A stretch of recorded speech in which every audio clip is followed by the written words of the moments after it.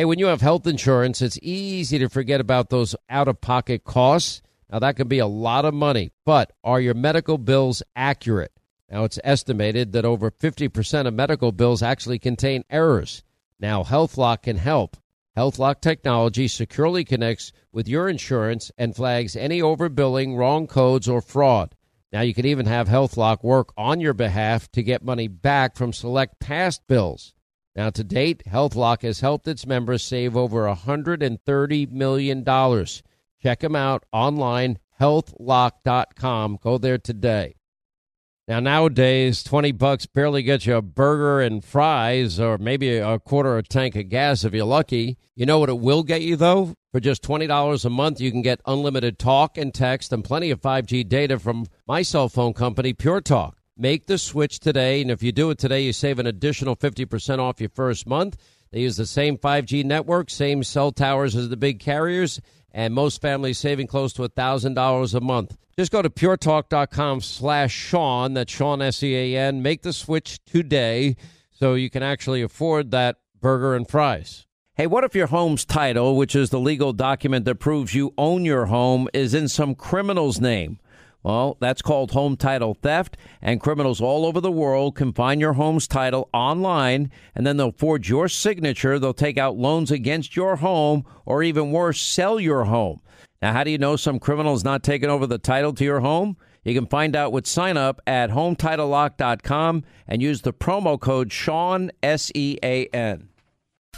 Wow, we're loaded up. This is just mind-numbing. Every bit of information we've been able to peel off this onion as it relates to deep state corruption, abuse of power, and the level, the effort, the insanity of what they have done to destroy Trump's chances of ever winning the presidency, and now delegitimize and really an insatiable appetite to get him out of office.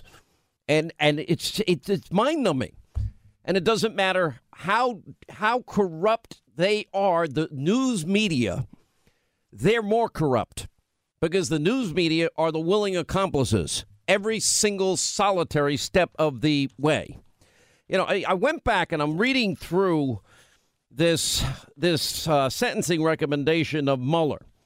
And they did talk about in the last page of this thing the defendant's history, meaning Lieutenant General Flynn, 3-star, and he served, his military service, his public service, they say are exemplary, served at military 33 years, 5 years combat duty, led the Defense Intelligence Agency, retired as a 3-star lieutenant general, and the defendant's record of military public service distinguish him from every other person that has been charged by the Special Counsel Office's investigation. Then it goes on, it adds this line, however, senior government leaders should be held to the highest standards. And I'm reading this, and I'm like, okay, well, why aren't all of these other people in trouble for doing far worse than what they alleged that General Flynn did? Because the people that interviewed in the FBI, General Flynn, including Peter Strzok, including then Director Comey, who lied himself, and Deputy Director Andrew McCabe, who lied himself repeatedly, that was in the Inspector General's report, when are they going to be held to the highest standards? And this is my problem with all of this. You know, some people say, why do you keep bringing up Hillary? She did so much worse as it relates to Russia collusion. And with the blockbuster report and new evidence that we have, everybody knew that what they were presenting to the FISA court judges was a lie, and they did it anyway. That's what the deep state has been about from the get-go. They knew better than we, the people, and they went about and made significant conscious attempts to destroy Donald Trump, and it continues today. This hasn't come to an end. You know, you read through the sentencing recommendation on General Flynn again. You know, this is pretty screwed up when, I don't know if you know this, you know, but they mentioned the Logan Act. The Logan Act is from 1799, okay? But what's even worse than that, There are only two instances since 1799, two known instances in which individuals were indicted for violating the Logan Act. The last one was in 1853. I mean, the Logan Act is about prohibiting unauthorized private diplomacy with foreign nations. Oh, you mean like John Kerry undermining the president's Iranian policy by backdooring out of the government, saying that he disagrees with Donald Trump and his sanctions against Iran and a tougher stance against radical Islamic mullahs that chant death to America, death to Israel, that promise to wipe Israel off the map? So we're citing a law from 1799 with only two known instances in which individuals were indicted for violating the Logan Act, and neither incident resulted in a conviction. And this is how deep they're going into General Flynn.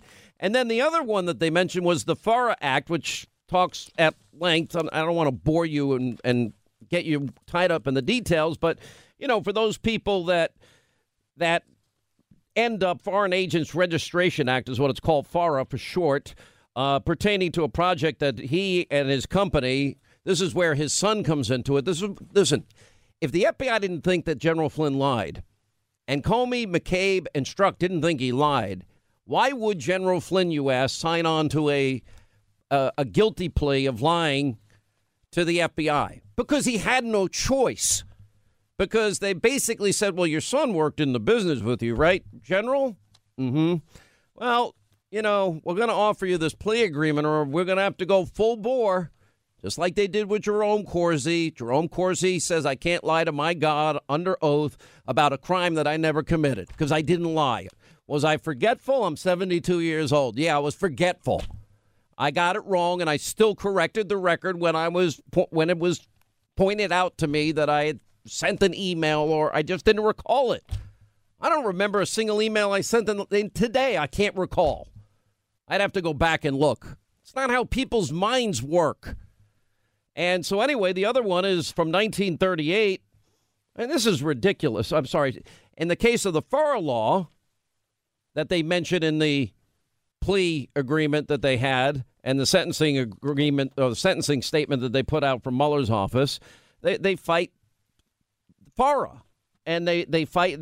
But the DOJ issued a report in September 2016, and they actually tallied all the prosecutions under that law since 1966, a whopping 7 prosecutions. This is how we treat a 33-year veteran, 5-year combat duty servant of his country. Wow. And on top of it, nobody's telling you that to get the information that they had on General Flynn, what did they do? They surveilled him illegally, unmasked him illegally. They didn't use minimization, which is the process by which if an American is on the phone and caught up in incidental surveillance, they're not supposed to even if they know who it is, identify who that American is unless they're doing something illegal. And the illegal thing that they thought that General Flynn is trying to hide is that as the incoming national security advisor, he's telling the Russians that there's going to be a change in leadership and a change in approach to how we deal as nations together, and talking to his future counterpart, which, by the way, would be his job during a transition. It's insanity, and it's wrong, and it's corrupt. Now, this is where it gets even worse. You got to stay with me here.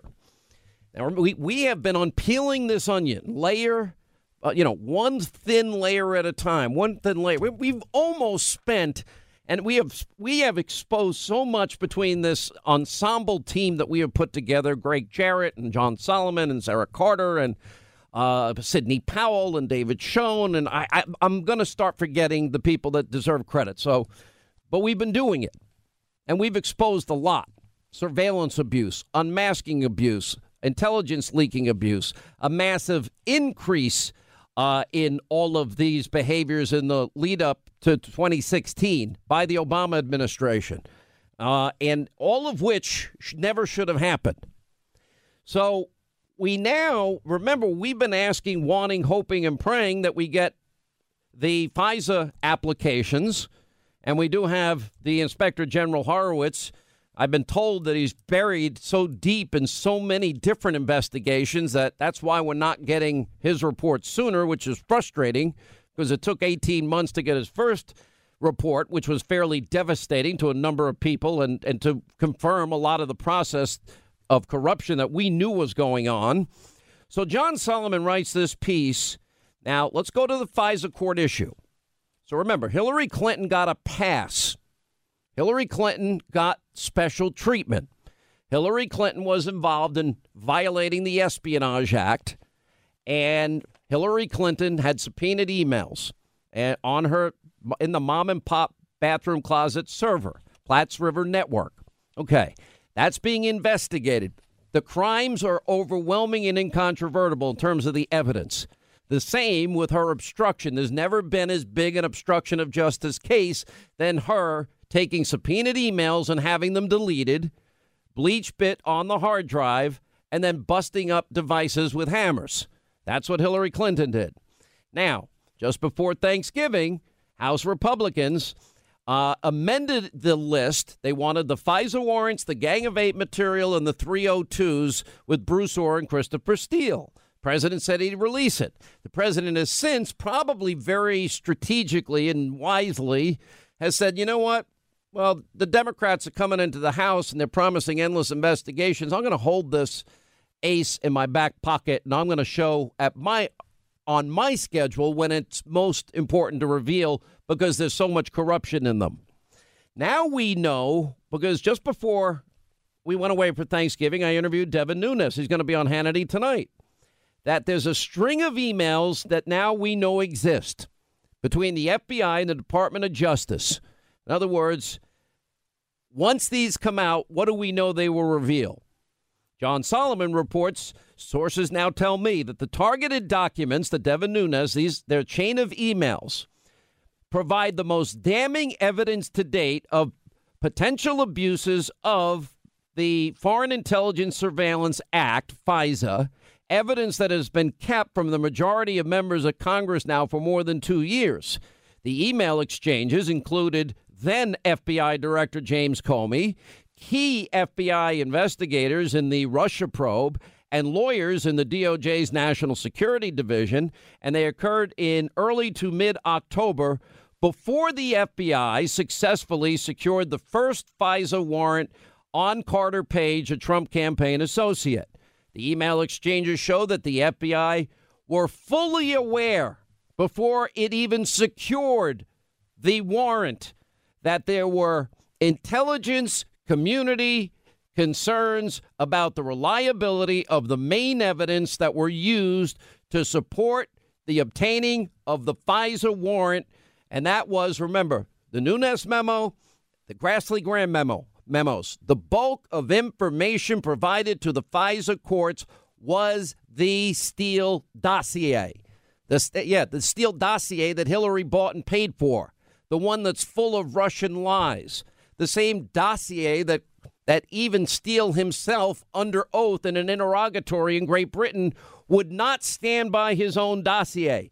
What this is saying is this email chain shows that they knew it was fraudulent. They knew it was unverified. They knew it was phony.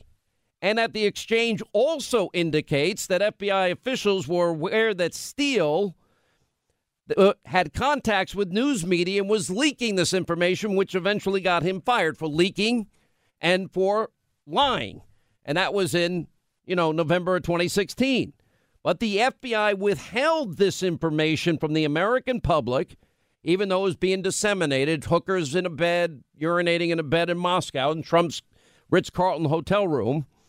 And that they actually, in spite of knowing none of this were verified, they signed their names to it anyway, and they broke the law and purposely committed a fraud on the FISA courts, knowing that the law demands that they verify, authenticate the information. You understand how deep and profound this is? This is a massive smoking gun. And there's another one coming tonight. By the way, John Solomon's going to join us at the top of the next hour. All right, we're going to get into more details of this, but they knew it was fraudulent. They lied to these FISA court judges. And on the other hand, they also omitted information that probably would have prevented any warrants from being issued. Do you understand how corrupt that is? There are so many reasons to be a grateful nation, and in large part, we have our military and our veterans to thank for our liberties and freedom. National Wreaths Across America Day is Saturday, December 15th. You can join in the mission to remember our fallen heroes, honor those who currently serve and their families, and teach younger generations the value of freedom. A $15 donation to Wreaths Across America sponsors a fresh handmade balsam wreath from Maine with a single red bow. The veterans' wreaths have become a gift of America's respect. The circular wreath with 10 balsam bouquets is a catalyst for unity, healing, and an expression of gratitude. What started with America's most hallowed ground at Arlington National Cemetery has grown to ceremonies at close to 1,500 other participating locations across the country and overseas. Sponsor a veterans wreath today and show your appreciation. Visit www.wreathsacrossamerica.org. That's www.wreathsacrossamerica.org. All right, stay with me in this because this is very, very important. So now we know that there's smoking gun email exchanges. It's a long chain of emails that includes James Comey, key FBI investigators in the Russia probe, lawyers in the DOJ's National Security Division. This is why they have been so incapable of handing over the documents to investigative committees. This now, and why we're just getting this now is even worse, because what it shows is in these exchanges is the FBI was fully, completely, and totally aware that the dossier put together by Christopher Steele was, well, let's just say not only not verified, not corroborated, but likely false.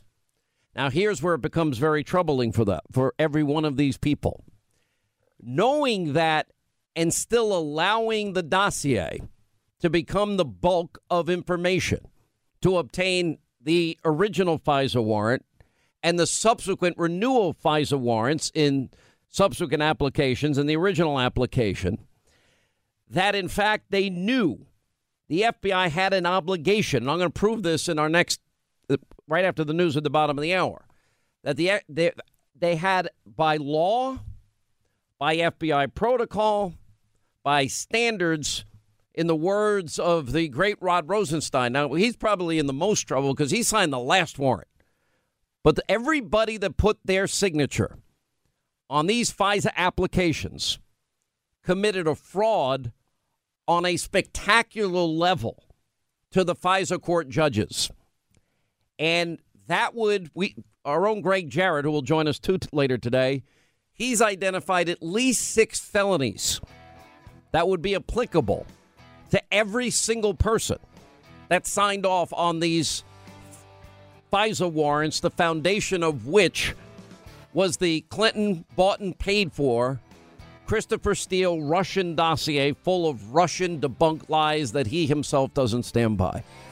This is the smoking gun email, and we only now just got a hold of it. We'll continue. Hey, let me tell you something about smoking. Guess what? It's not about politics. It's about people. Now, there are about 38 million Americans that smoke, and I want to tell you about my experience switching to Juul. I used to smoke cigars. I smoked them regularly. I even inhaled them at times. Not good. Everyone in my family growing up, they all smoked. And now that I've made the switch to Juul, guess what? I have found the best alternative ever. Now, Juul is designed with smokers in mind in terms of its form, technology. It's simple to use, no buttons, no switches. It is the satisfying alternative now for 1 in 8 American adults who like nicotine, like me. Now, to discover the smoking alternative that's nothing like any e-cig or vape you've ever tried, just go to Juul.com/SwitchAmerica. That's JUUL.com/SwitchAmerica. And learn more information at JUUL.com/SwitchAmerica. All right, 25 now till the top of the hour. 800-941-SEAN. Toll-free telephone number. You want to join us.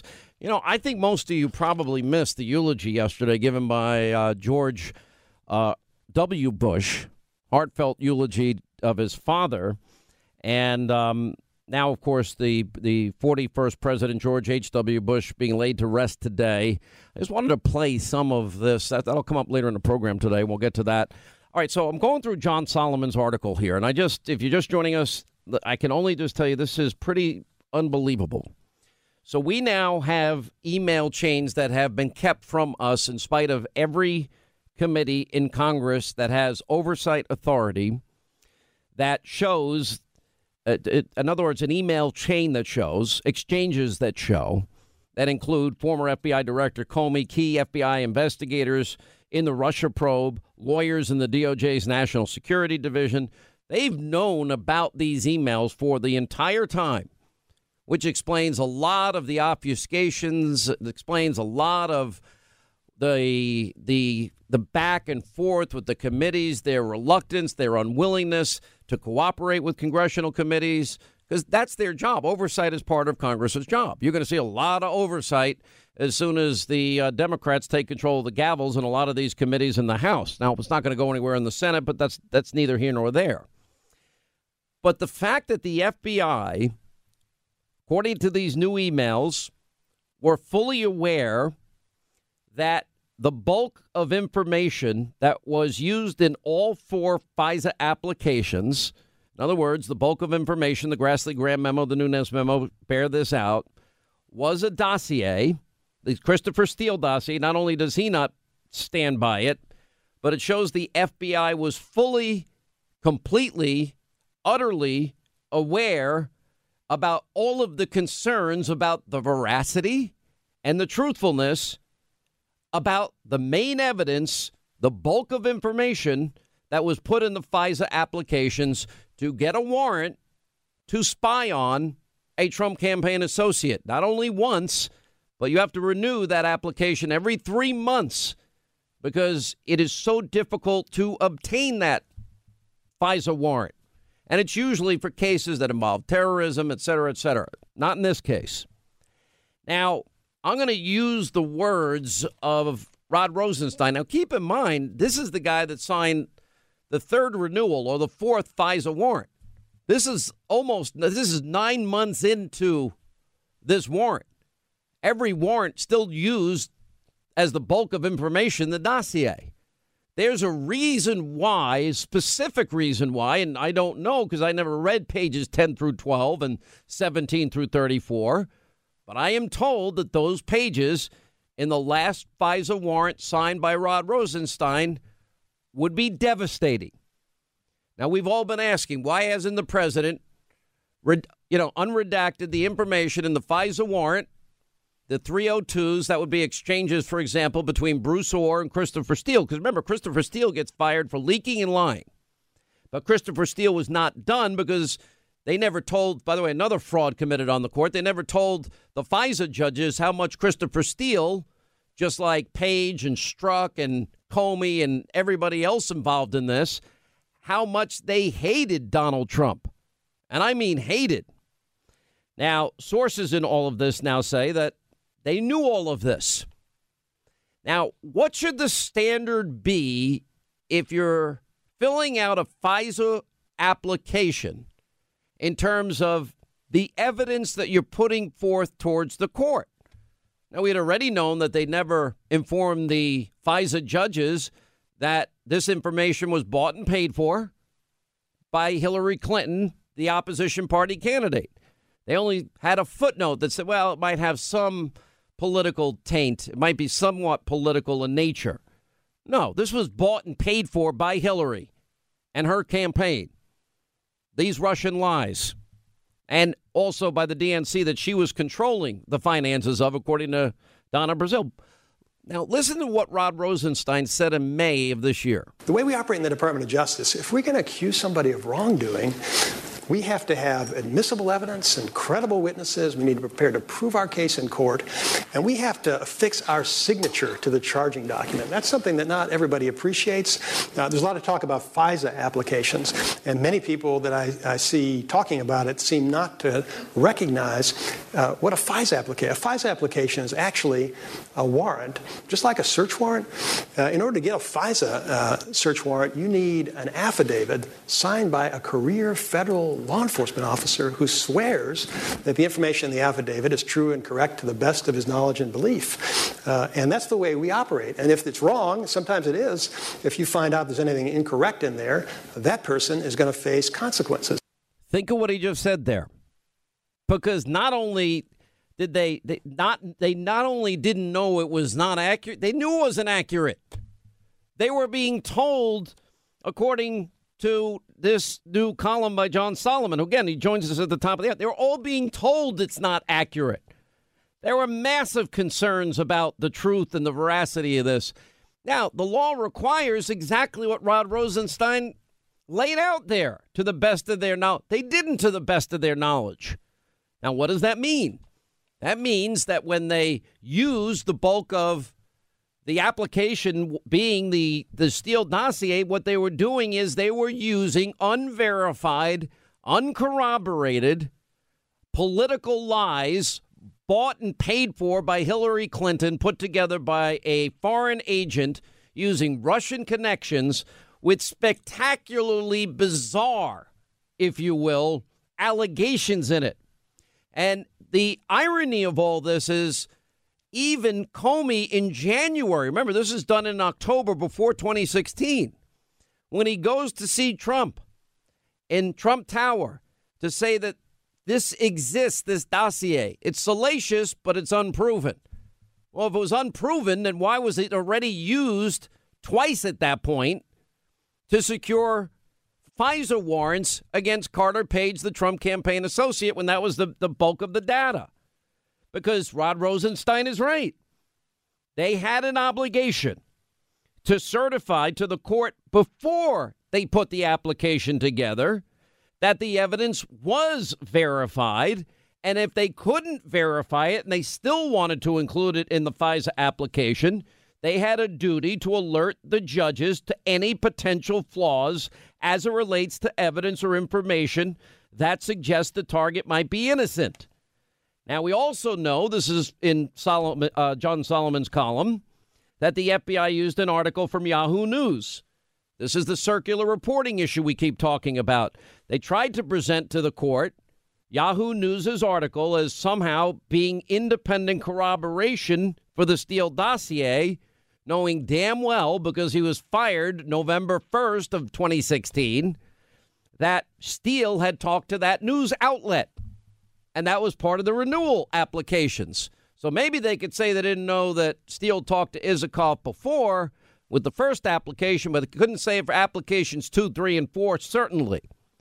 And if the FBI knew that Steele had media contact before they submitted the article, they would be guilty of what's called circular intelligence reporting, which is forbidden as a tactic in which two pieces of evidence are portrayed as independent from each other, independent corroboration, when in fact they know it originated from the same source. So that's another problem with it. And again, I go back to they never told the FISA court judges that this was Hillary Clinton, the opposition party candidates, bought and paid for op research.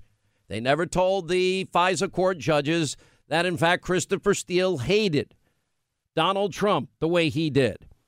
You know, this entire thing, understand how profound this is. When you have the top members of law enforcement, not rank and file. There's a reason all of this was taken out of the hands of rank and file FBI agents in the field offices. But when you have the upper echelon of the FBI knowing or even having any doubts about the veracity, the accuracy, the truthfulness of what they're putting in a FISA application, what have I been saying? This is abuse of power. This is the biggest corruption scandal in the history of the country.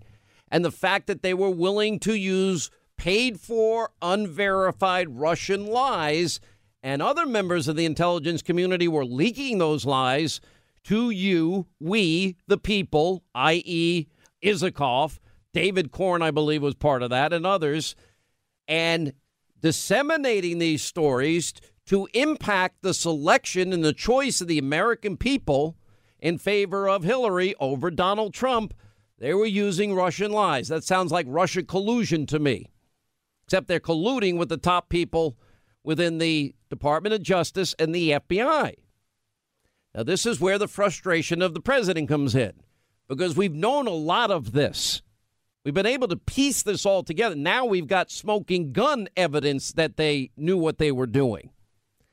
Now, why the FBI chain was kept from most members of Congress this past 2 years, and it suddenly just landed on the declassification list. Why? Because they know the incoming House Government Reform Committee is not going to look into it? Well, now it's a legal issue.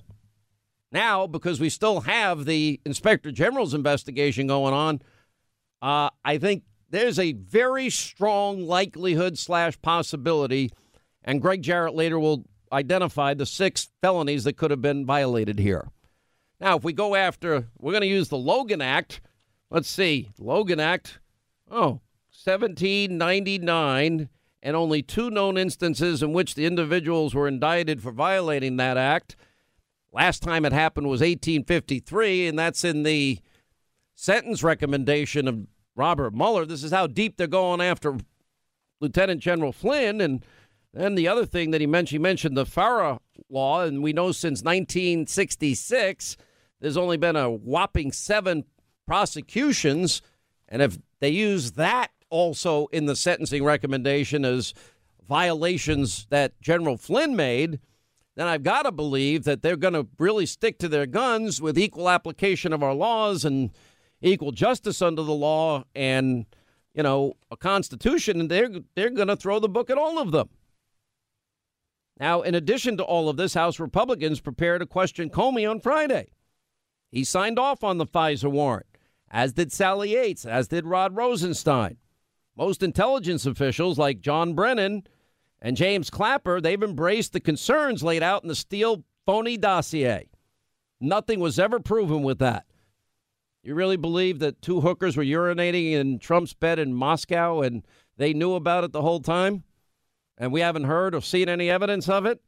And that Donald Trump snubs Putin left and right and takes shots at him much stronger than Obama ever was? Tell Vladimir I'll have more flexibility after the election.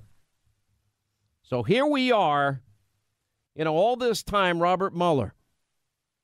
Comey has been Comey cast out on the Steele dossier after they used it to get the warrants. Unverified and salacious. Lisa Page further corroborated Comey's concerns in recent testimony when she revealed that the FBI had not corroborated any collusion charges by May of 2017, 9 months in, when her former lover were colluding, if you will, to go after Trump because Trump should lose $100 million to nothing. Now maybe we understand what the media leak strategy and the insurance policy were all about, don't we? This is the insurance policy. Lawmakers now want to question Comey about it, but the question has long lingered. Who inside the FBI ever verified the Steele dossier? The answer is nobody, because they couldn't. Who corroborated it? Nobody, because they couldn't. And in John's article, he'll tell us more after the top of the hour, that the email chain provides the single most direct evidence that the Bureau, only the upper echelon, don't take this out on rank and file, guys, and the DOJ had reason to doubt the Steele dossier long before the FISA applications ever went in. And they didn't do their job. And they knew it was total BS. But the desire of those few at the top to stop Trump, no pun intended, trumped their desire to obey the law. When these documents are released, the American people will have all the evidence they need of what was an attempt to stop Donald Trump from ever becoming president. And if God forbid he did, this is where all the bludgeoning about Russia came from and originated from. And congressional investigators now have this evidence that, that some evidence even inserted into the fourth and final application, the Rosenstein application, was suspect. Devin Nunes basically said that to me, the last time I interviewed him. He'll be on Hannity tonight. Well, it's going to be an interesting night to get to the bottom of this. By the way, you know what the sickest part of all this is? The media that cares so much about getting to the truth about Trump-Russia collusion. Do they care about the Constitution? The rule of law? Abuse of power? About an attempt by abuse of power by people that we give the most powerful tools of intelligence to. Unbelievable. The way we operate in the Department of Justice, if we're going to accuse somebody of wrongdoing, we have to have admissible evidence and credible witnesses. We need to prepare to prove our case in court, and we have to affix our signature to the charging document. That's something that not everybody appreciates. There's a lot of talk about FISA applications, and many people that I see talking about it seem not to recognize what a FISA application. A FISA application is actually a warrant, just like a search warrant. In order to get a FISA search warrant, you need an affidavit signed by a career federal law enforcement officer who swears that the information in the affidavit is true and correct to the best of his knowledge and belief. And that's the way we operate. And if it's wrong, sometimes it is, if you find out there's anything incorrect in there, that person is going to face consequences. The rule of law is indispensable to a thriving and vibrant society. It shields citizens from government overreaching and arbitrary action. It allows businesses to enter into contracts and invest with confidence. It gives innovators protection for their discoveries. It keeps people safe from dangerous criminals, and it allows us to resolve our differences peacefully through reason and logic. Lawyers are obligated to speak up for the truth. John Adams famously observed that facts are stubborn things, and whatever may be our wishes, our inclinations, or the dictates of our passion, they cannot alter the state of the facts and the evidence. Pursuing truth means always yielding to the facts, even if they run counter to our hopes. In a courtroom, truth is about credible evidence, not strong opinions. Truth is about credible evidence, not strong opinions. Rod Rosenstein, I think these words, in light of John Solomon's big breaking news story yesterday, are going to come back to haunt him, because if you sign a FISA warrant, that's an affidavit.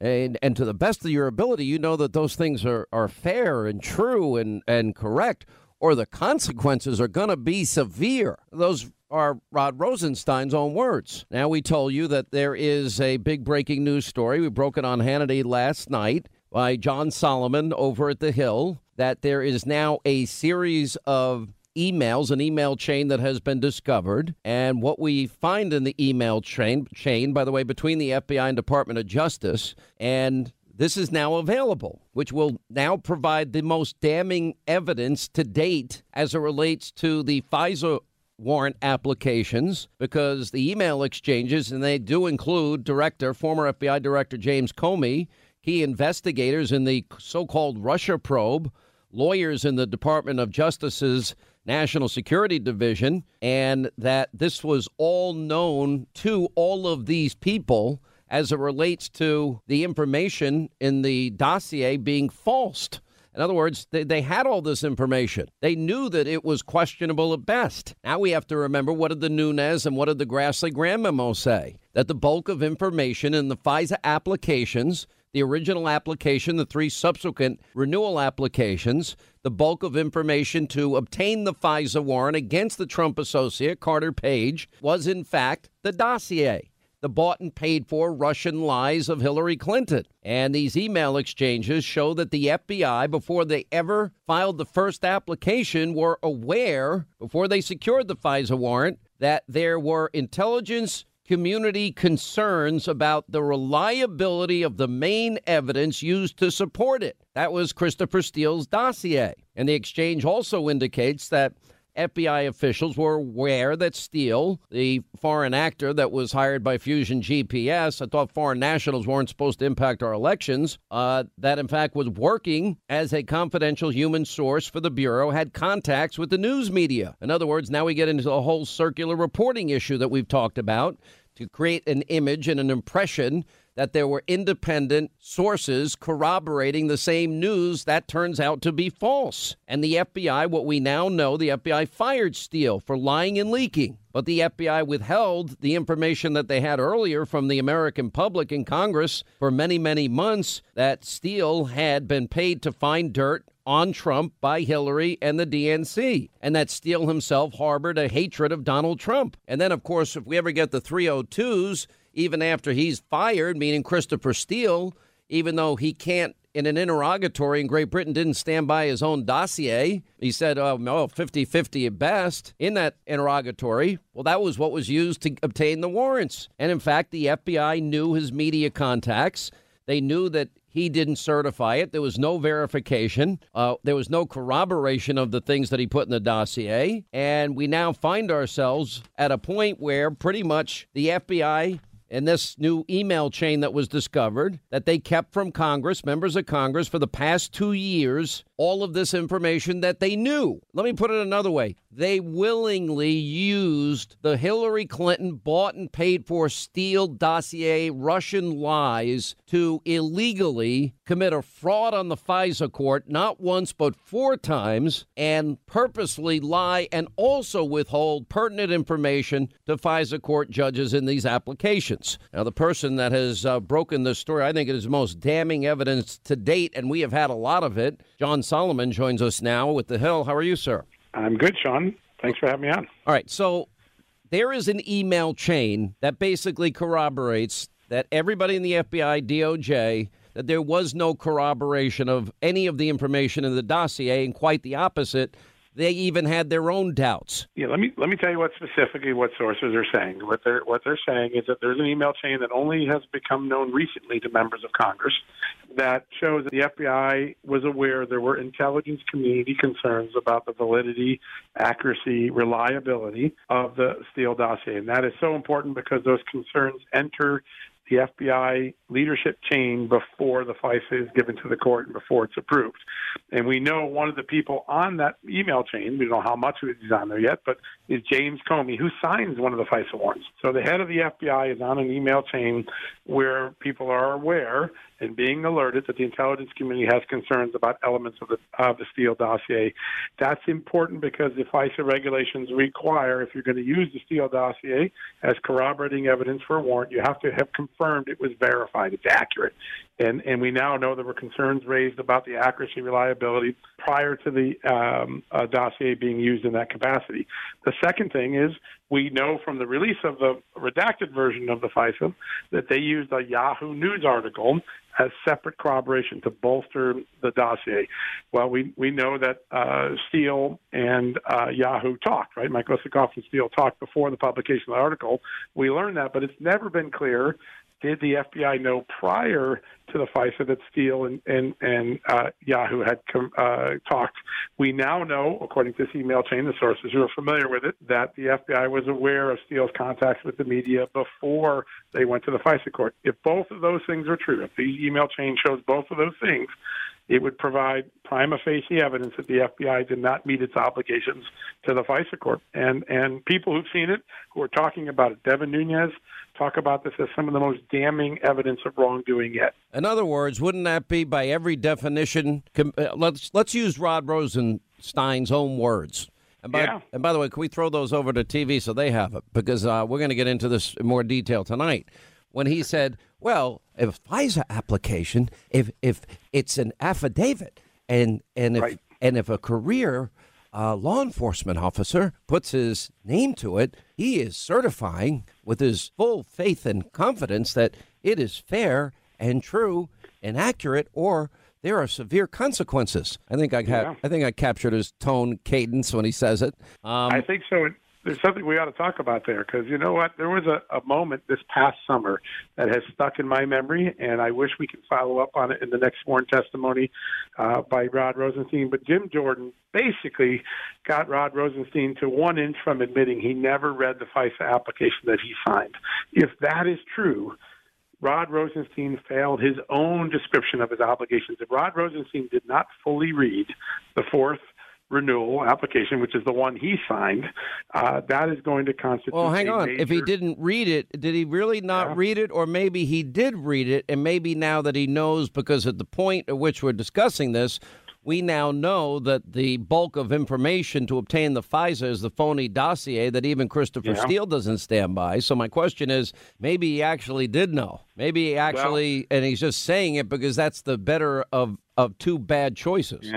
Yeah, they're both bad choices, because the court and the law will not look favorably on the Deputy Attorney General under either circumstance. If he knew they were wrong and he submitted it, he has significant culpability and he dishonored the Justice Department. And if he didn't read it and do his obligation and signed it, he didn't fulfill his obligation and he dishonored the Justice Department.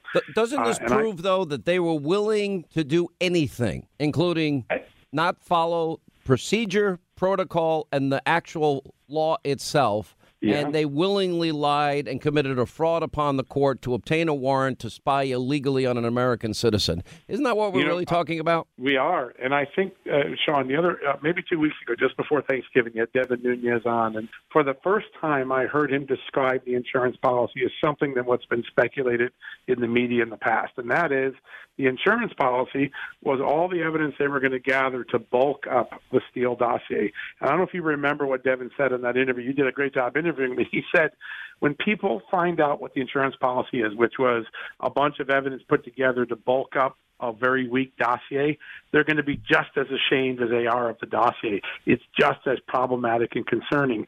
And you know where a lot of that evidence was submitted for the first time to the FISA court, that bulk up the questionable Steele dossier?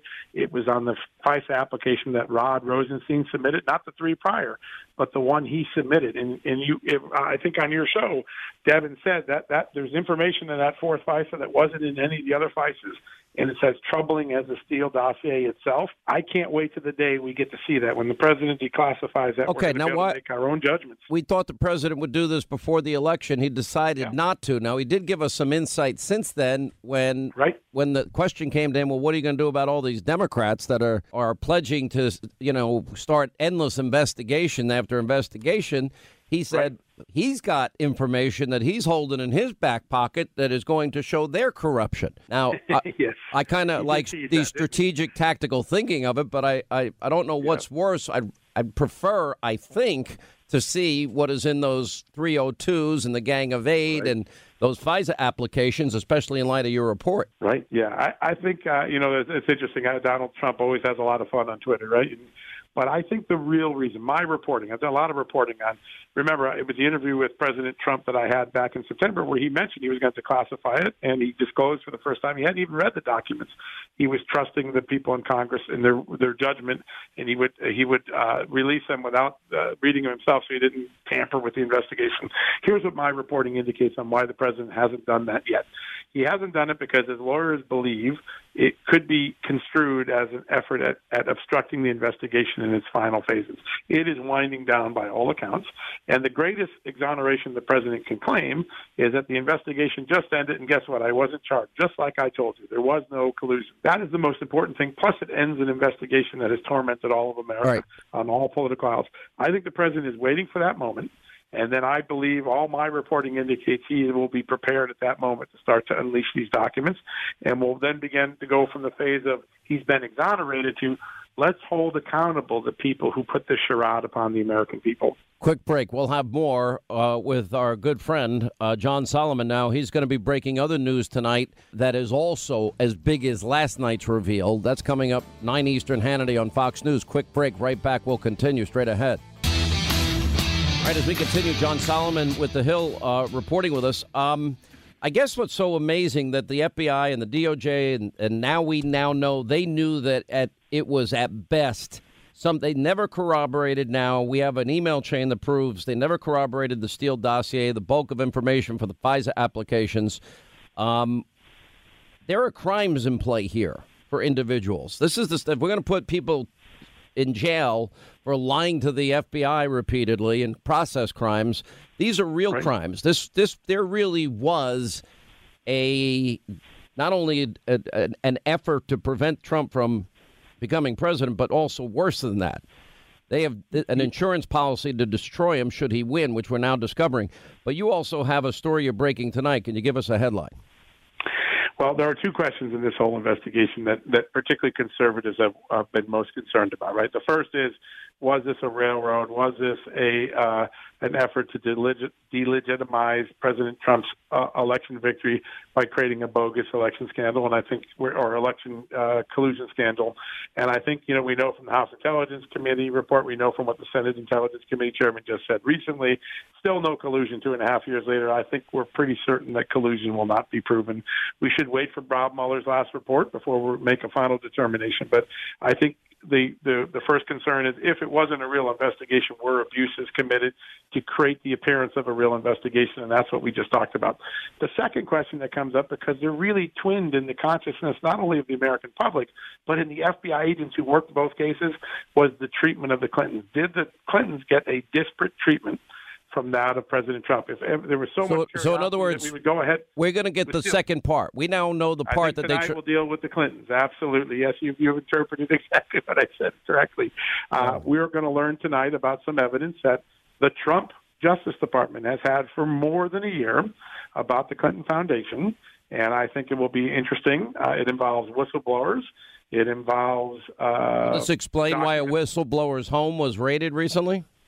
It's a different whistleblower. Yep, different whistleblower. Though I think at the end of the day, I'm going to have to run, but yeah, I think, all right, so John Solomon will be breaking more news on the Clinton Foundation tonight. These people were looking at me. They wanted an insurance policy just in case I won or Hillary lost, and this was the insurance policy. It's a scam. There was no collusion whatsoever, and the whole thing is a scam. All right, that was the president responding, and now we know that the FBI knew it was a scam. The bulk of the information used to obtain the FISA warrant against Carter Page, the bulk of the application, the FISA application, both the original application, 3 subsequent applications, were based on information that was false. And the FBI knew it. That's what John Solomon is reporting. And with his new report out tonight, well, we're going to discover just how far and deep the protection was given to Hillary Clinton. We're joined by, our good friend Greg Jarrett, Fox News legal analyst, author of the book,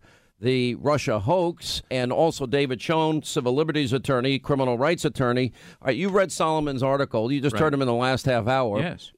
Between the report we broke last night, the FBI knew that the information that they were putting in the FISA application was questionable at best. They never verified, as the law requires, that protocol requires, and they never corroborated. And they did it anyway. Right. Using faulty information. So it seems like a conspiracy, if you're going to use that word, or in terms of the law, legal term, to defraud a FISA court and commit a fraud on a FISA judge and illegally obtain a warrant on an American citizen. That's right. And if I'm Carter Page today, I'm thinking I'm a very wealthy man by the time this is all said and done. He should be, because he was victimized by people who deliberately broke the law. James Comey, Andrew McCabe, Sally Yates signed off on the FISA warrant.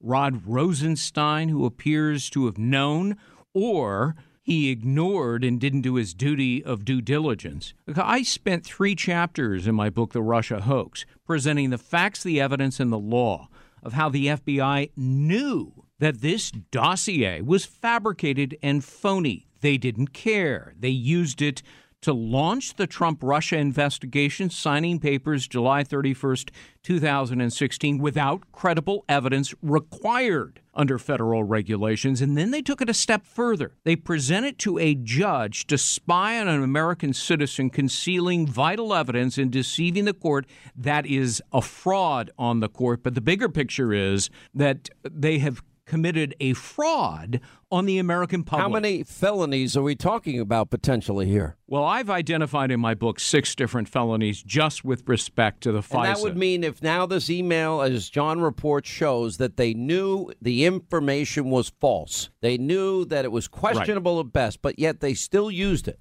you've identified 6 separate felonies. That would mean the people that signed it, that would be James Comey, right? Sally Yates is another Andrew one. Andrew McCabe. Rod Rosenstein. Rod Rosenstein signed the last one, which makes it especially bad. Which is why he's been obstructing Congress's efforts to get their hands on these documents. The president needs to declassify this information, and then we'll see the evidence. How did this email chain? We've been at this story now for almost 2 years, David Schoen. Almost 2 years. How did we only now get to that point? That's just how good they are at concealing this. And by the way, it's one more reason to read Greg's book everyone should have. Let me say this. Besides Carter Page becoming a wealthy person, I think, honestly, that Carter Page's lawyers ought to give some thought to filing a motion to get him before the FISA court, maybe a motion for contempt, because as of today, the FISA court rules require the modification of any application and the correction of any information that was in any application for a warrant, including information that left out the reliability of that information. I think it should be before that court, and that court should now bring sanctions. This is what the United States Supreme Court and every court down the line has written about, the danger of the ex parte practice of seeking warrants. Sometimes there are reasons for it, and it's a normal practice. But with the FISA court, the consequences are even heightened, and the secrecy is for the greatest intrusion into the lives of an American citizen. We can't have even an iota of question about whether an application has reliable information. In this case now, there's apparently strong evidence that it wasn't reliable, and they knew it wasn't reliable. I think he should be proceeding on every front. Lawsuit, there should be criminal sanctions if this is in fact true, and I think they should bring a motion before the FISA court. He has standing as an aggrieved party. Why have we not heard from these FISA court judges? I know this is a secret court. I know... But that's it. Because it's secret. John Roberts, the Chief Justice of the United States, is actually in charge of the FISA court. He appointed all 12 members that currently sit on the court. He should issue an order directing the presiding judge of that court to hold a show cause hearing for contempt, to haul these individuals in front of the court, and appoint, by the way, an outside representative and advocate, because this is a secret one-sided court, to make sure that the interests of Carter Page and others, the American public, are represented properly. Unbelievable. All right, so now if we get other information, we knew about the exoneration. This is a lie that Comey told that I think eventually he's going to have to be held accountable for. He in 2 separate ways. Number one, by leaking the information as he did to that Columbia professor. Sure. For the purpose of getting that leaked to the New York Times and appointing a special counsel. But James Comey also lied himself by saying that he didn't write an exoneration before an investigation, before interviewing Hillary Clinton. Does that mean he gets the Flynn treatment? Does that mean he gets the Michael Cohen treatment? Does Cheryl Mills get it?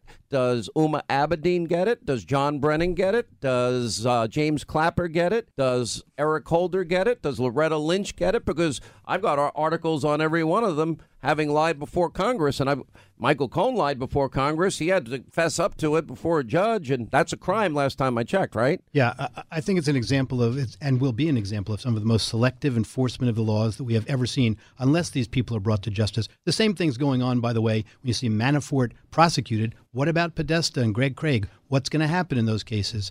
We're going to have to wait and see. But listen, this is a whole new set of questions to ask Comey with this information coming out, and it's critically important that they be prepared when they have him in these congressional hearings to get him under oath about these things. And a question there will be, will Daniel Richman represent him? Because Comey said he's represented still by Richman, David Kelly, Pat Fitzgerald. How interesting that he has the 3 people that would be otherwise used against him in a case like this, isn't it? Right. And remember, Daniel Richman has a specific conflict. He worked as a special government employee for over a year for the DOJ. His duty was to the DOJ, not to Comey. There's a real conflict there. And under the U.S. Code, Section 205, 18 U.S.C. 205, he's prohibited from appearing against the interests of any agency that he worked for in any matter he was involved in. It's going to be interesting how this plays out. He's a law professor. He certainly knows better. Comey is one of the most prodigious liars, in my judgment, ever to hold a high government position. And, he brags about it. He's on The View, and he readily admits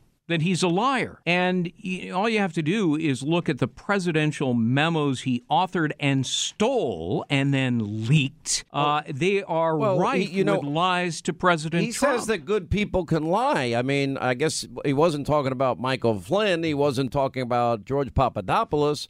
Or any of the other people. He's talking about himself and Andrew McCabe. Yeah, here you go. Second in command McCabe was fired for lying multiple times within the FBI. You defended his character on Twitter. That's okay. Lying is okay internally. No, it's definitely not. In fact, the McCabe case illustrates what an organization that's committed to the truth looks like. We investigate and hold. I ordered that investigation. Mm-hmm. We investigate and hold people accountable. Good people lie. I lay out in the book, I think I'm a good person where I've lied. I still believe Andrew McCabe is a good person. Oh, good people lie. I've lied. I've laid it out in my book, he says. Well, I got news for him. I didn't lie in my book. I presented facts, evidence, and law. His book is one big lie. And, I mean, you would need a calculator to keep track of all of the lies and deceptions that James Comey has been peddling for the better part of 2.5 years. Let's go to the Flynn sentencing recommendation from earlier this week. It's interesting because two antiquated laws were cited in this. One is the Logan Act. This is interesting to me. There are only two known instances, David. I've done a little research, did a little Greg Jarrett on my my own here, in which individuals have been indicted for violating the Logan Act. The last of which was in 1853. Neither indictment resulted in a conviction. And the FARA law, which is, when you're doing businesses with foreign governments, well, in September 2016, they issued a report at the DOJ that tallied all the prosecutions under FARA since 1966.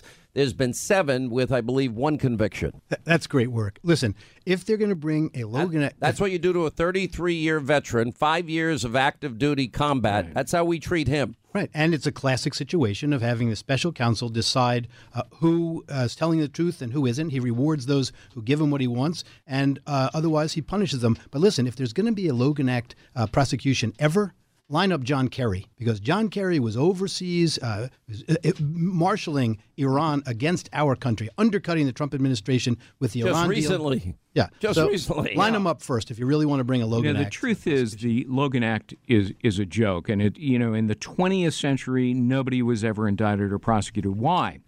Constitutional scholars and lawyers and judges all agree it is unconstitutional. The Logan Act, by the way, again, twice since 18. Right. It was a law. By the way, it's 1799. Right.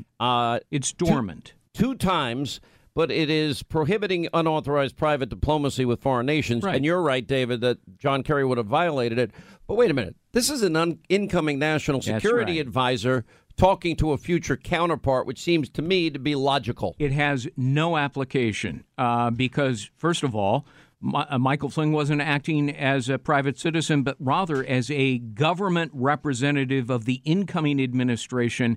And this is what all transition teams, including the last president's transition team, Barack Obama, did, engaging with foreign diplomats and foreign governments to prepare them for the incoming administration and the challenges that lay ahead. The Logan Act has no application, but they used it. Sally Yates used it as a pretext to interview and entrap Michael Flynn. Well, now nobody talks about this little known fact it's that in we my discussed. Book. Okay. By the way, it's called the Russia hoax. Quick break. More with David Schoen and Greg Jarrett on the other side. All right, as we continue, Greg Jarrett and David Schoen is with us. And we left off talking about the Logan Act and so on and so forth. Now, the thing is that nobody talks about is that we know that Lieutenant General Flynn was illegally surveilled. There was no minimization. He also was unmasked, and it was raw intelligence. So before he ever went into an interview with the FBI that the FBI didn't even think he was lying about, they had a whole transcript of an illegally taped phone call by the government. Am I wrong on that? You're right. You're absolutely right. So they knew what he was. They knew what he had said. And anything that deviated from that phone call, they were going to say guilty. And remember, they withheld the belief by the FBI that he did not lie. Listen, every fact surrounding the Flynn case, in my view, it makes it a pitiful case. This is a man who served his country with great distinction for many, many years. It's an absolute example of the Justice Department seeking injustice rather than justice, turning the screws to his family, leaving him without the resources to really defend himself in this case, and he had no choice but to do what he did. But isn't that the case with a lot of people? Yes. Look, if 90% of the American people can barely survive 3 months economically if a catastrophe hits their family. Right. So when you have the added costs being in government, I know people now that serve in government that actually are paying to work on those jobs. That's how big a sacrifice is by the time they hire their attorneys. Every time you have to go before a congressional committee, every time you have to go before an investigator, it's over and over. So he had to sell his house. Oh, yeah. And they also, I would bet any amount of money I had, they threatened his kid who worked with him. Oh, they did. I've confirmed that. And I, have presented that in columns and in the book as well. Here's what happened. Sally Yates, who was then the acting attorney general until Jeff Sessions took over, decides she's going to damage Trump. She gets a transcript, the surveillance of this conversation between Flynn and Kislyak. She says, let's use the Logan Act as a pretext. We'll go in there and interview him, even though we have the transcript, and that'll give us an excuse for interviewing him. And if he deviates one word from that transcript in his account of it based on his memory, we'll charge him with lying. Well, Peter Strzok and another agent who interviewed him came out of that and said he didn't lie, he told the truth. By the way, best of his recollection. McCabe and Comey both on record think he didn't lie. That is exactly right. So the DOJ drops it. Along comes Robert Mueller and his special counsel. They resurrect the case and prosecute Flynn for lying, even though he told the truth, to squeeze him for some information to implicate Donald Trump in so-called collusion. Last word, David. I think Greg just had the last word. That's really what's gone on in this case. Greg has a lot of material for the sequel, as I've said before. I'm really eager to hear what's going to come out tonight, eager to hear how you reported on your show. And it's just it's an absolute shock that the justice system has operated and been abused this way. Is it really a shock, or have they had free reign now for decades, and that the whole thing is because Donald Trump is a disruptor? You're right, but I hope it's still a shock to the American people that it's in such dysfunction. Problem is the media doesn't report what we do. All right, thank you both. Great insight. Happy Hanukkah to you, by the way, David, and Merry Christmas to you, Mr. Number One bestseller. Quick break. We'll come back. Well, we're coming to your city. Gonna play our guitars and sing you a country song. We'll all be flying higher than a jet airliner. And if you want a little bang in your yin-yang, come along. Well, we flew through Cincinnati and we all got really happy. Grabbed a bowl of that Skyline chili along the way. Then we rolled on into Canton, scared the hell out of Marilyn Manson, and the party started happening. Hey, hey, hey. And in the middle of a Charleston night, we ran into Jessica White, and a little moonshine got us right plumb smack insane. And we're coming to your city. Gonna play our guitars and sing you a country song. All right, that can only mean one thing, that my buddy John Rich is in New York and he's in studio. He just told me it's your 10th wedding anniversary. Your kids are 8 and 7 now. That's right. I remember the little teeny boppers. You just had your baby. I know, man. Yeah, they're 7 and 8. I've been married 10 years today. That's an accomplishment, man. All right, save a horse, ride a cowboy. Yes. All right, so all of a sudden I'm watching. I'm a huge country music fan my whole life. Yes, sir. I know that. And then all of a sudden, there's this video of you and Big Kenny, and I'm like, what the hell is this? What just happened? What just happened?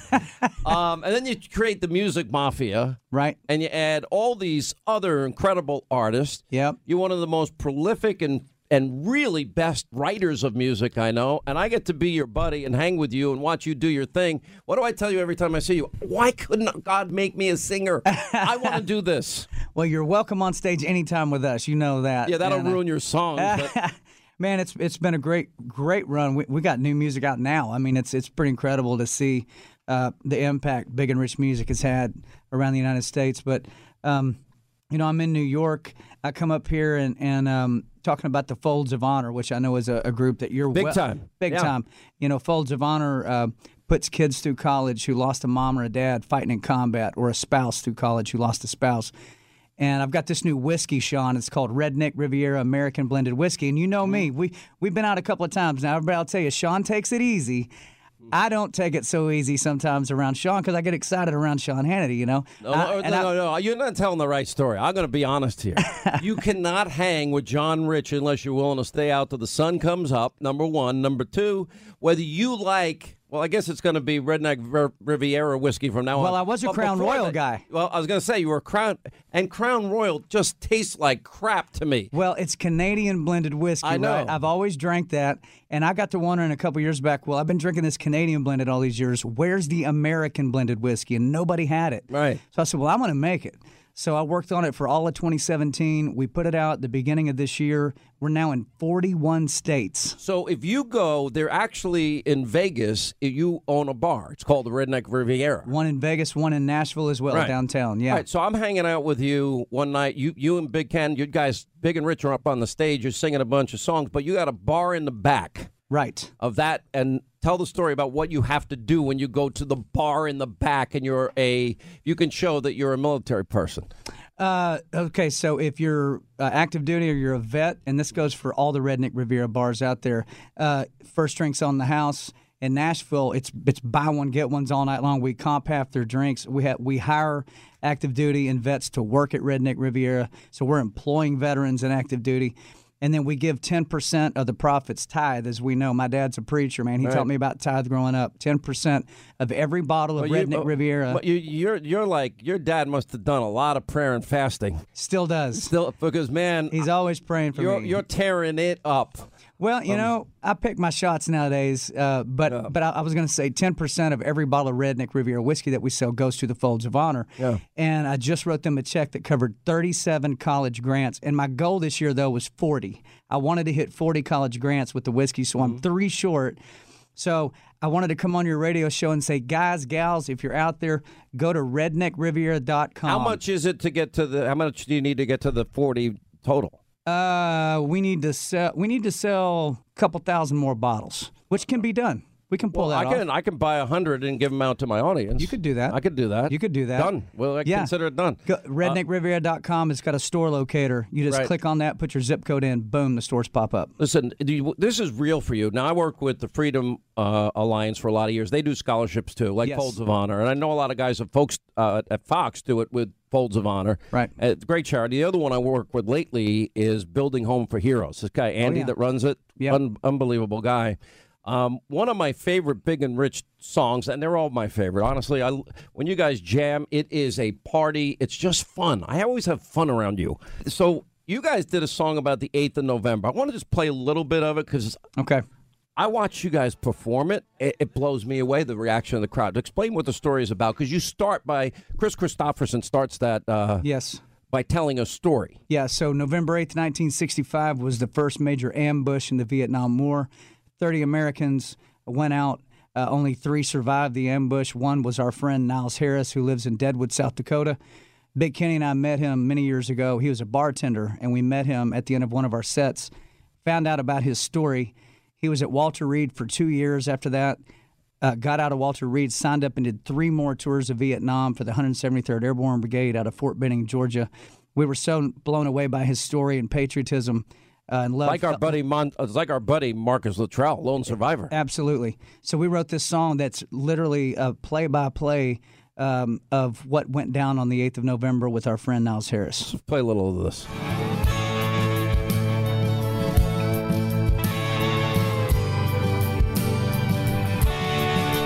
Said goodbye to his mom as he left South Dakota to fight for the red, white, and blue.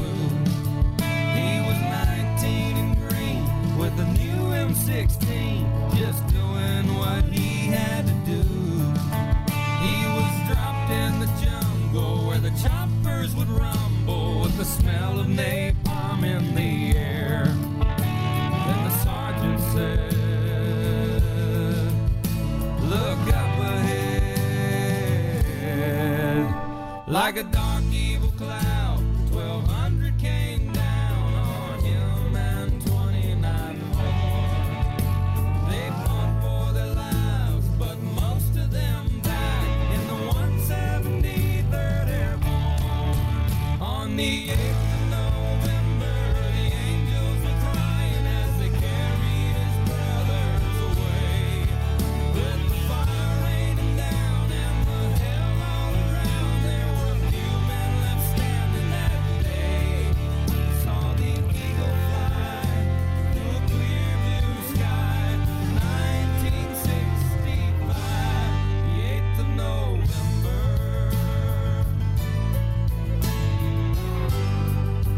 You know, this is just one of many, many hits that you guys have, and I just love your music. And, you know, you get to do cool stuff. I know the behind the scenes of the life of a musician. You got to spend lots and lots of hours in a bus, in a little cubicle, but then you get to play. Right. It's worth it. They turn you loose, yeah. So, you know, you spend your whole life practicing. You know, I tell people, you talk about our vets in active duty, what they really are preserving is the American dream. And for me, that's making music and writing songs and doing that. For you, look at where you're on the radio, you're on television, you're getting a message out that's important to you. That's what they fight for. But you got to spend your whole life getting good at it, man. You know, I think one problem in America today is a lot of people think they have the right to be happy, to be comfortable. You don't have the right to be happy. You have the right to pursue happiness. And to me, that in the pursuit of happiness is the American dream. You're one of the few people that's not shy about talking politics. And I know it's probably your agent's like, oh, no, Hannity's going there. No, I'm my own man on that. No. And you know Donald Trump. I do. You were on The Apprentice. I was on Celebrity Apprentice. You told me not to do the show. You said, why would you do that crazy show, John? I said, I'm going to go on there for St. Jude. I think I can win. I said, I'm only going on to see if I can raise $1 million for St. Jude. And you ended up winning. We ended up winning, and you helped. Yeah. I don't remember. I gave you some money, right? Gave me some money for St. Jude. Yes, all right, cool. But what was he like in that environment? Because we had Piers Morgan on earlier this week. I like Piers a lot. He's crazy. I love him. And he's outspoken like us. What was that like for you? What did you think of Trump then? Well, one interesting thing I noticed about him is when you're at the boardroom at the table, you know, he's a big guy. He's a big person. Like 6'3", yeah, right? He's big. Yeah. And so what he does is when he'll ask you a question, he leans in. He'll lean across the table and look at you right in the eye without blinking and ask you a question. And I was watching him do that. And when he does that, there's a force field around this guy, basically. And people will lean back, like away from him and answer the question. And I watched that go on. It got my turn a few episodes in. And he goes, leaned in? He goes, so John Rich, how was Gary Busey as your project manager? And he leaned in on me, and I leaned right back in on him. And I said, Mr. Trump, he's the nicest bunch of guys I've ever met. And he started laughing. He goes, that's a big statement. I mean, Gary, you're talented, but Gary, you're kind of nuts, right? John Rich said it. Yeah, it's a good statement. But I think at that minute, it's not bad. You're not quite there yet, but if you look him in the eye and push back against what he's got, he respects that out of people. All right, quick break. We'll come back more with the great John Rich, redneckriviera.com. We'll put it up on our website if you want to help out Folds of Honor, and more on the other side. And we're going to play the eulogy. George W. Bush's eulogy was unbelievable yesterday. Very touching. I know most of you were working, so I want you to hear it. It's really goes to the heart of a great relationship between a father and a son. All right, as we continue, John Rich is with us in studio today. Now, your dad was, you told me once, and correct me if I'm wrong, a fire and brimstone guy. Yeah, still is. Hard-hitting. Preaches at the prisons. All right, so you, big time, you party, you have a good time. I know you're faithful. I know you're a strong Christian. Yes, sir. I know that's who you are deep in your heart. Mm-hmm. Holy Water, by the way, is another amazing song. Watch that video. I ask anybody. It's great. But does he not like you're creating whiskey, for example? Right. Does he care about that? Does he care about when you party too much? I asked him about it, and he said, well, are you tithing on it? That was his first question. That's what he said? Malachi 3:10, the tithing verse. I said, yes, sir. Who you tithing to? I said, Folds of Honor. What do? They put kids through college who lost a parent in combat. He goes, how's it going? I said, we're almost at 40 scholarships. He goes, well, Jesus didn't turn the water into Dr. Pepper. That was his answer. Does he drink or no? No. No, not at all. He's hardcore. I think it's like anything else, as long as it's not to excess and doesn't mess your life up. People that I agree with you. If you eat too much, that's a bad thing. If you do anything too much, it's a bad thing. No, I agree. But what's the worst thing? Your biggest disappointment to him? Because I would think growing up with a fire and brimstone preacher dad, that's rough, man. And listen, I was incorrigible as a kid. Oh, me too. We would have been best buddies. Terrible. We would It's a good thing we didn't grow up together. Dude, you have no idea. We would both probably be behind not here. Put it that way. My mother swore I was either going to be successful or in prison. Yeah, that was kind of my outcome. Between. Well, we're either in park or we got the pedal to the floor. I think he was concerned about me, especially in my 20s and early 30s when it was just, full blown rock and roll out there. But one good thing, I've got him. I've got my Granny Rich, who's still alive. She's 86. Matter of fact, she was the final taste tester of Redneck Riviera whiskey. Wow. We say it's Granny Rich approved. Yeah. And she still works a 40-hour week, and, she'll have a little whiskey. But, I think he watched me go through that, and it was probably a little prodigal son there for a while. But then you come back around, you make the circle, and you're still alive. God took care of you, kept you out of harm's way, and you realize how fortunate you are to have made it through that. I call it the wonder years. It's a wonder I lived through them, Yeah, like I went to Catholic schools. Right. What I realized later is it got in. Right. Like, because you can't live that way and not start feeling like crap over living that way. That's exactly Whatever right. that is in anybody's life. I mean, there's a lot of that's out there. Yeah, and then I've got 2 kids. I got 2 sons, so now they're watching. By the way, my son's older than yours. God is going to so pay you back. Oh, boy. I'm warning you, man. Oh, here it comes. am warning you. You get it back twice as bad. Well, I earned it. Yeah, exactly. Did your dad hit you? Mine did. Oh, spankings were pretty common around my house. But once I got the belt. You never got the belt? No, I got the belt all the time. Yeah. But once I got too big for that, he started coming up with these creative punishments. So this one time he said, all right, go out in the backyard. This is Amarillo, Texas. Yeah. He said, dig me a hole that's 3 feet by 3 feet by 3 feet. And it was like 9 o'clock at night. I was out there till 1 o'clock in the morning chopping this hole out. He said, all right, next time it's 4 feet, next time it's 5 feet. And I stopped it. And so I'm trying to be a creative punisher in my house. Listen, I never hit my kids, but what I found worked, just take away their stuff. Yeah, if they got a lot of stuff, start taking it away. No, you take away that electronic whatever. Oh, yeah. And I used to make them just stay in their room. Yeah. My son would be in there, and I'd go in an hour later. You okay? Yeah. Oh, yeah, this is great. Yeah. By hour 3, I'm so sorry.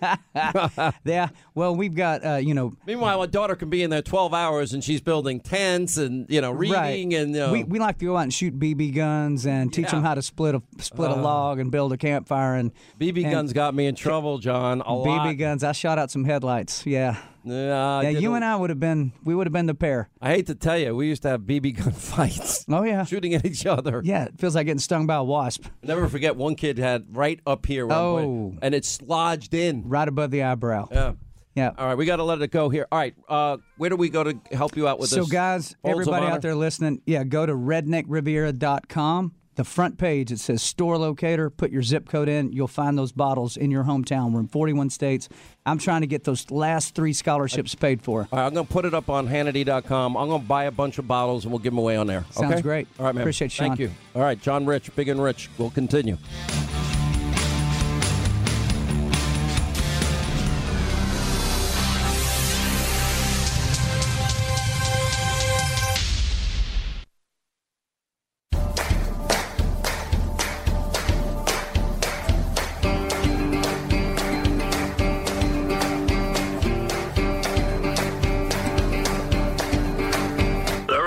Show the mainstream media loves to hate. This is the Sean Hannity Show. All right, 25 now till the top of the hour. 800-941 Sean is our number. You want to be a part of the program. So I'm watching this eulogy, George W. Bush, and I know most people didn't get to see it or hear it because it happened like 11 in the morning, and it's so powerful on so many different levels.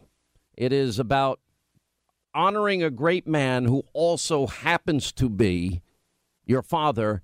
And I just wanted to play some of the highlights of this because it was just, well, you'll understand as you listen. Well, we have an awful lot of fun, too. Always a delight to be in the president's box at the Kennedy Center, off to a play at the National Theater of the Warner with the Bushes. And outside of the president's box one evening, there was a massive 6-foot vase with an extraordinary glaze. I hope you know the difference between a vase and a vase. $35. Now, George walked up to it and he said, "Al, wait, I think that's Etruscan." I noticed that he said this blue-grayish glaze from that period, a clay that could only be found during that era. And I said, no, George. The patina there gives me the perception it was possibly older, perhaps of Greek origin, with that particular herbal paste before firing. of course, people gathered around, mumbling about these expert observers. And Barbara and Ann finally came by and said, "Get out of here. Both of you, get back in that box."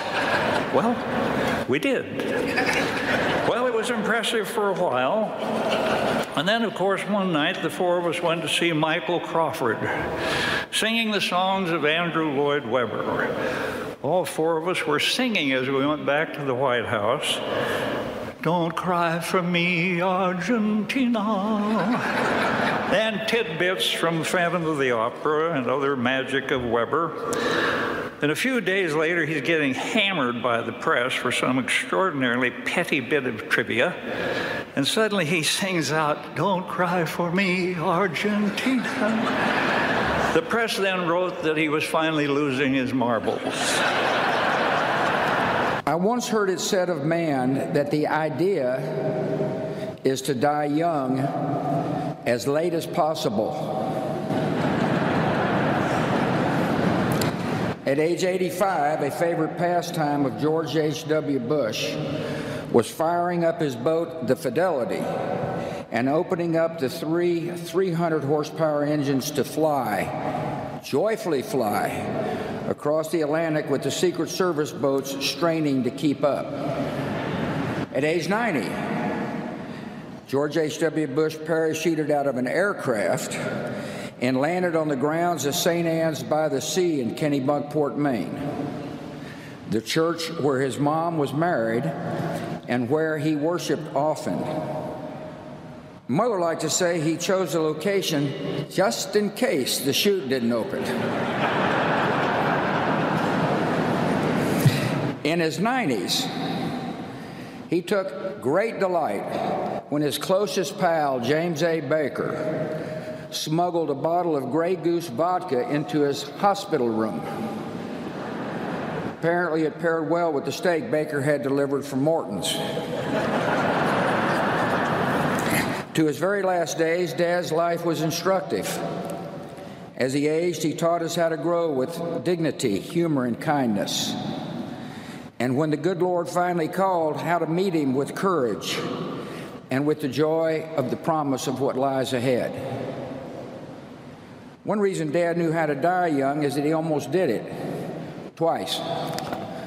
When he was a teenager, a staph infection nearly took his life. A few years later, he was alone in the Pacific on a life raft, praying that his rescuers would find him before the enemy did.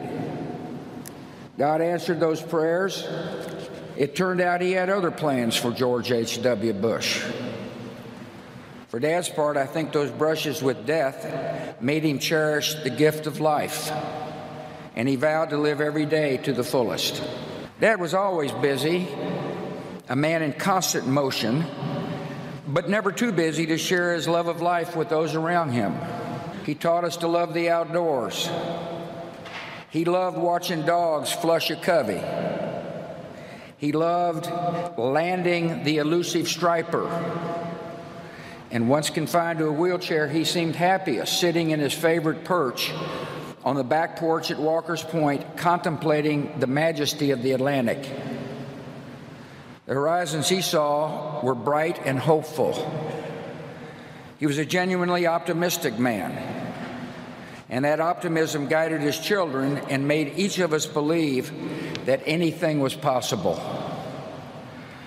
He continually broadened his horizons with daring decisions. He was a patriot. After high school, he put college on hold and became a Navy fighter pilot as World War II broke out.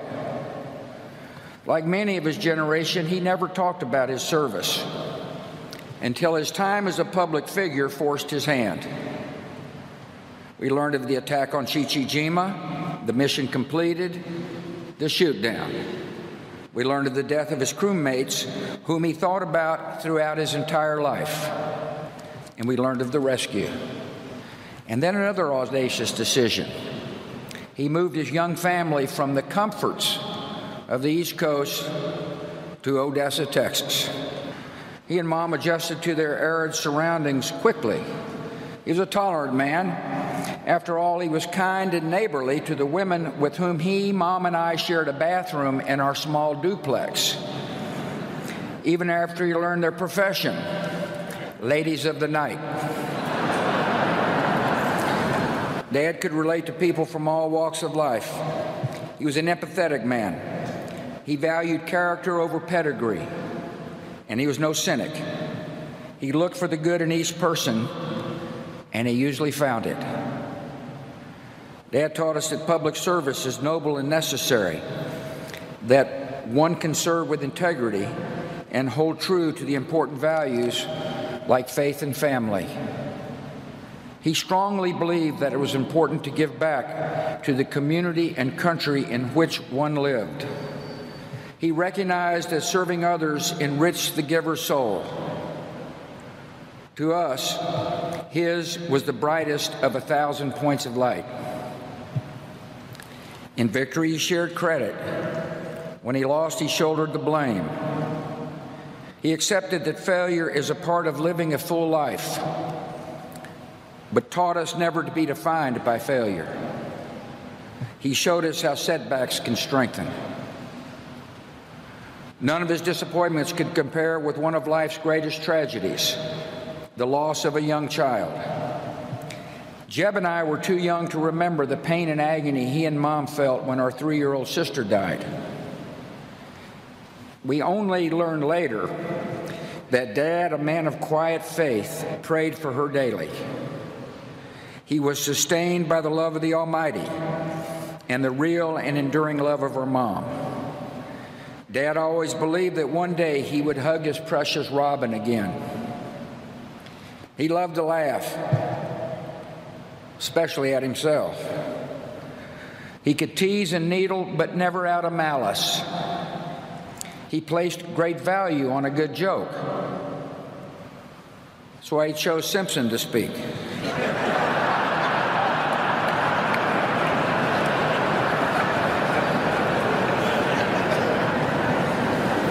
On email, he had a circle of friends with whom he shared or received the latest jokes. His grading system for the quality of the joke was classic George Bush. The rare 7s and 8s were considered huge winners, most of them off color. George Bush knew how to be a true and loyal friend. He nurtured and honored his many friendships with a generous and giving soul. There exist thousands of handwritten notes encouraging or sympathizing or thanking his friends and acquaintances. He had an enormous capacity to give of himself. Many a person would tell you that Dad became a mentor and a father figure in their life. He listened and he consoled. He was their friend. I think of Don Rhodes, Taylor Blanton, Jim Nance, Arnold Schwarzenegger, and perhaps the unlikeliest of all, the man who defeated him, Bill Clinton. My siblings and I refer to the guys in this group as brothers from other mothers. He taught us that a day was not meant to be wasted. He played golf at a legendary pace. I always wondered why he insisted on speed golf. He was a good golfer. Well, here's my conclusion. He played fast so that he could move on to the next event, to enjoy the rest of the day, to expend his enormous energy, to live it all. He was born with just 2 settings: full throttle, then sleep. Taught us what it means to be a wonderful father, grandfather, and great-grandfather. He was firm in his principles and supportive as we began to seek our own ways. He encouraged and comforted, but never steered. We tested his patience. I know I did. But he always responded with the great gift of unconditional love. Last Friday, when I was told he had minutes to live, I called him. The guy answered the phone, said I think he can hear you, but he hadn't said anything for most of the day. I said, Dad, I love you and you've been a wonderful father. And the last words he would ever say on earth were, I love you too. To us, he was close to perfect, but not totally perfect. His short game was lousy. He wasn't exactly Fred Astaire on the dance floor.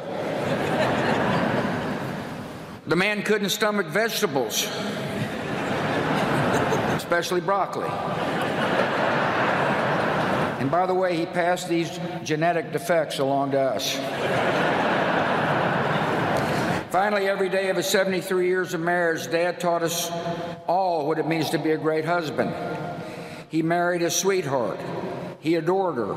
He laughed and cried with her. He was dedicated to her totally. In his old age, Dad enjoyed watching police show reruns, the volume on high, all the while holding Mom's hand. After Mom died, Dad was strong, but all he really wanted to do was hold Mom's hand again. Of course, Dad taught me another special lesson. He showed me what it means to be a president who serves with integrity, leads with courage, and acts with love in his heart for the citizens of our country. When the history books are written, they will say that George H.W. Bush was a great president of the United States, a diplomat of unmatched skill, a commander-in-chief of formidable accomplishment, and a gentleman who executed the duties of his office with dignity and honor. In his inaugural address, the 41st President of the United States said this: "We cannot hope only to leave our children a bigger car, a bigger bank account. We must hope to give them a sense of what it means to be a loyal friend, a loving parent, a citizen who leaves his home, his neighborhood, and town better than he found it." What do we want the men and women who work with us to say when we are no longer there? That we were more driven to succeed than anyone around us, or that we stopped to ask if a sick child had gotten better and stayed a moment there to trade a word of friendship? Well, Dad, we're going to remember you for exactly that and much more. And we're going to miss you. Your decency, sincerity, and kind soul will stay with us forever. So through our tears, let us know the blessings of knowing and loving you, a great and noble man, the best father a son or daughter could have. And in our grief, let us smile knowing that Dad is hugging Robin and holding Mom's hand again. All right, that was George W. Bush honoring his father. That was the eulogy he gave. Really tough at the end, as he rightly said the most wonderful things. Only 2 times in American history has a father and son ever been president of the United States. So that was Bush 43, giving a heartfelt eulogy to his father. And the second funeral service of George H.W. Bush is underway in Texas, and the president laid to rest today on the grounds of the Presidential Library Museum, where many people, if you haven't had time to go to one of these museums, they're great. We'll be right back. All right, we're going to blow a brand new report out tonight with John Solomon, Devin Nunes. We have Michelle Malkin is joining us, Roberto Hernandez, Joe Concha is going to check in, Dan Bongino. Also, our Fox Morning team apparently got to spend time at the White House and see everything that was going on there. Ainsley and Ducey join us, which will put a little holiday fun, and we'll talk about the war on Christmas. That's 9 Eastern tonight. Hannity, Fox News. We'll see you then. Back here tomorrow. As always, thanks for being with us.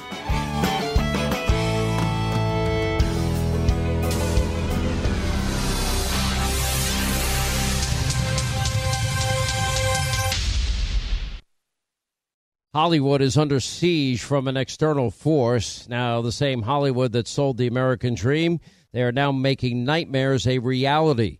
Many major films make choices to appease the Chinese Communist Party to be distributed in China. Now you can join Tiffany Meyer, an investigative reporter in the Hollywood Takeover, brought to you by the Epoch Times, where she reveals how the CCP exerts control over some of the major studios. Now, don't miss the most important documentary about Hollywood yet. And for a limited time, you can watch the first 10 minutes for free at HollywoodTakeover.com/Sean, SEAN. Hey, Sean Hannity here. If you're in a situation where you feel threatened Well, instinct, that might drive you to reach for a lethal means immediately. But we all want to avoid the irreversible consequences of using deadly force. Now, enter the Byrna less lethal pistol launcher. It is equipped with tear gas and kinetic ammo. It can incapacitate any attacker for up to 40 minutes. It's legal in all 50 states. It requires no background checks, and it can be shipped right to your door. Go to their website, byrna.com/Hannity right now, and you'll get 10% off. Hey, when you have health insurance, it's easy to forget about those out-of-pocket costs. Now, that can be a lot of money, but are your medical bills accurate? Now, it's estimated that over 50% of medical bills actually contain errors. Now, HealthLock can help. HealthLock technology securely connects with your insurance and flags any overbilling, wrong codes, or fraud. Now, you can even have HealthLock work on your behalf to get money back from select past bills. Now, to date, HealthLock has helped its members save over $130 million.